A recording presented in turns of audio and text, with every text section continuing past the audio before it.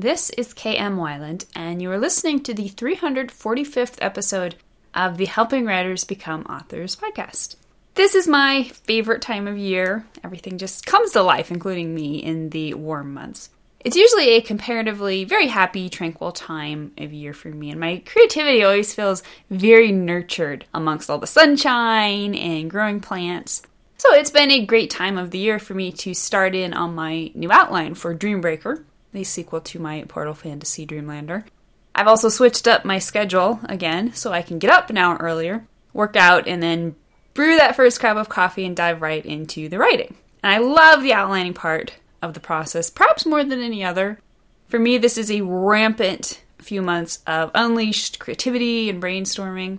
There's zero pressure in an outline to write perfect prose, or really to get anything perfect. So instead, I get to chase all the rabbit trails in the story, tracking down all the juicy developments as I start really getting to know my story and developing a solid weave of cause and effect in the plot. I'm still in the very early stages, what I call general sketches on this book, so there's so much to think about and consider in taking advantage of all the loose ends from the first book. I hope your creativity is similarly thriving this summer. The latest post on my blog is use minor characters to flesh out your protagonist. Did you know the most important function of minor characters has nothing to do with them and everything to do with your protagonist? Find out how Iron Man 2 used this technique to great effect and how you can too. This is the third in the series, The Do's and Don'ts of Storytelling, according to Marvel, which you can find on my site at helpingwritersbecomeauthors.com. And now, I hope you enjoyed this week's podcast entitled Most Common Writing Mistakes, Part 52, Stagnant Story Conflict. What's so hard about story conflict? You throw your protagonist and your antagonist onto the page, insta-conflict, right? Actually, not so fast. Turns out creating a fascinating story world in which dwells a fascinating hero and an evil villain is not enough in itself to create integral and interesting story conflict. I've read quite a few unfortunate stories in which the protagonist spent the majority of the book pacing around his base, thinking about that dirty antagonist and all his dirty deeds. The protag shakes his fist at the sky, curses the antag, and promises to make him pay. Then he resumes pacing. Finally, the climax rolls around, the protag and antag meet, they fight, the protag wins. Of course, the author is lucky if I've actually stuck around long enough to read his fascinating climax, since all that pacing on the protagonist's part slipped me the Mickey chapters and chapters ago. The dangerous part of all this is that it's super easy for authors to fall into this mistake without even realizing it. But never fear, there is an easy precautionary measure you can take to make sure your conflict is alive and well throughout your entire story. But first, do you understand the true nature of story conflict? Where many authors go wrong with their conflict is simply in failing to understand what a story conflict really is. Is story conflict a protagonist and an antagonist on opposite sides of a war? Is it two characters arguing? Is it two characters duking it out? Two characters nuking it out? Is it an evil antagonist making your protagonist's life miserable? Is it an evil antagonist giving your protagonist an opportunity to look awesome?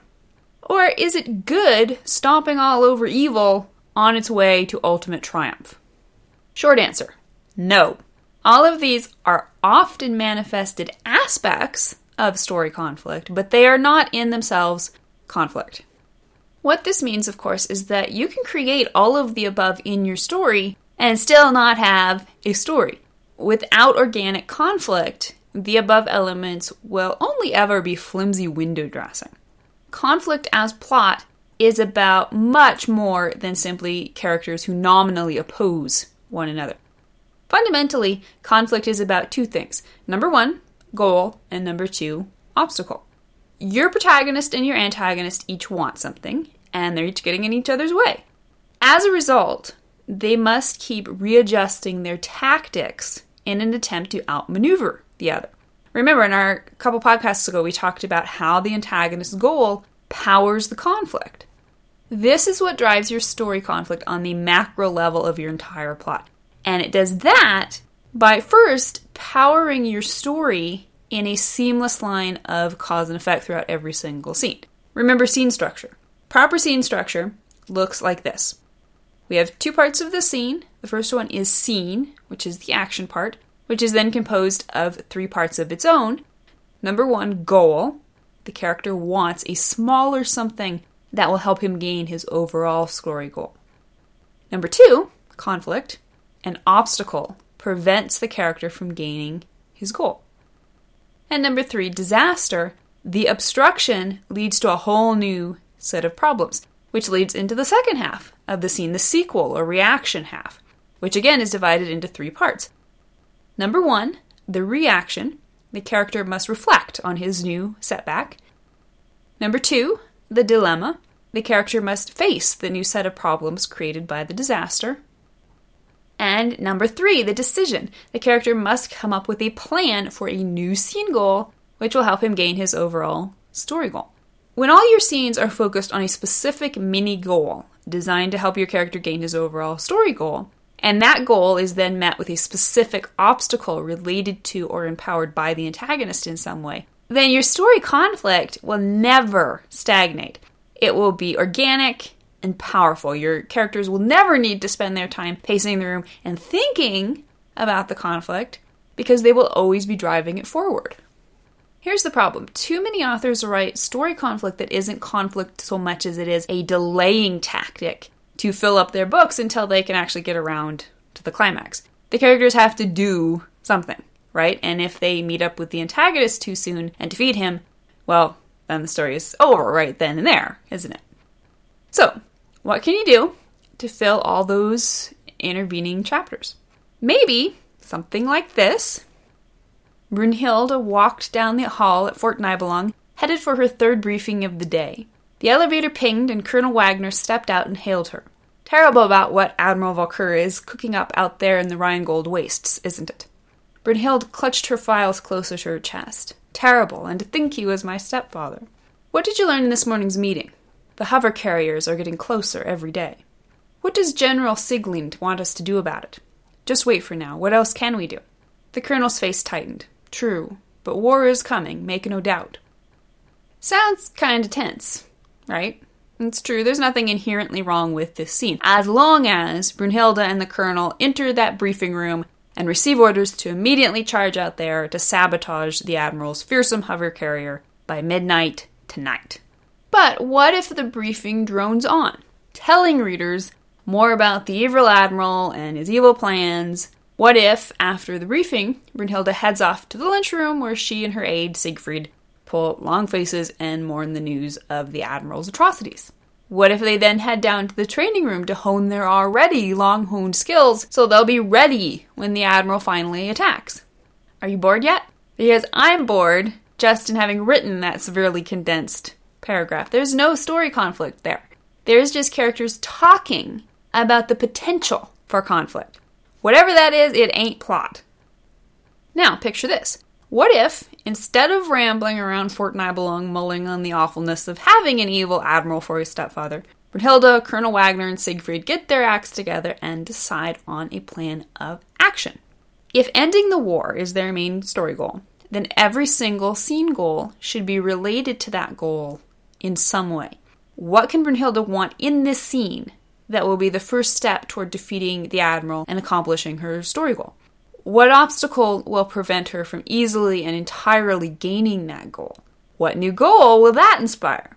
Every scene should lead her, hard-fought step by hard-fought step, closer to her ultimate goal of taking down Stepdaddy. So, consider. Brunhilde stalked down the hall at Fort Nibelung, headed for her third briefing of the day. The elevator pinged, and Colonel Wagner stepped out and hailed her. Terrible about what Admiral Valkyr is cooking up there on the Rhinegold wastes, isn't it? Brunhilde clutched her files closer to her chest. Nobody's doing anything about it. If I didn't know better, I'd say our good General Siglind is taking orders from the Admiral. The colonel grabbed her arm and stopped her. What did you learn in this morning's meeting? The hover carriers are getting closer every day. What does the General want us to do about it? Just wait for now. What else can we do? The colonel's face tightened. What if I told you I'm looking for volunteers for a top-secret mission? An emotion somewhere between fear and hope sprang up in Brunhilde's chest. Well, sir, then I tell you, you just found your first volunteer. Can you spot the single greatest difference between the two versions of this scene? This is it in a nutshell. The second example moves the plot. The characters are in a totally different place at the end of the scene than they were at the beginning. Contrast that to the first example. What changed there? Say it with me. Nada. Now, here's a challenge for you. Go through your latest story scene by scene and ask yourself the following 4 questions. Number 1, can you identify your character's scene-specific goal in each scene? Number 2, does that goal tie into the overall story goal? Number 3, is that goal met by conflict that will inspire a new goal in the next scene? And number 4, does the nature of your story change in each scene? If you find a scene in which the characters in the conflict are both in essentially the same place at the end as they were at the beginning, then it's a pretty sure bet you're looking at some stagnant story conflict. Root it out ruthlessly by creating dynamic conflict, and readers will stay glued to the page. Thank you for listening to the Wordplay Podcast. To read a transcript of this episode, you can visit my website at helpingwritersbecomeauthors.com. And be sure to check back again next week.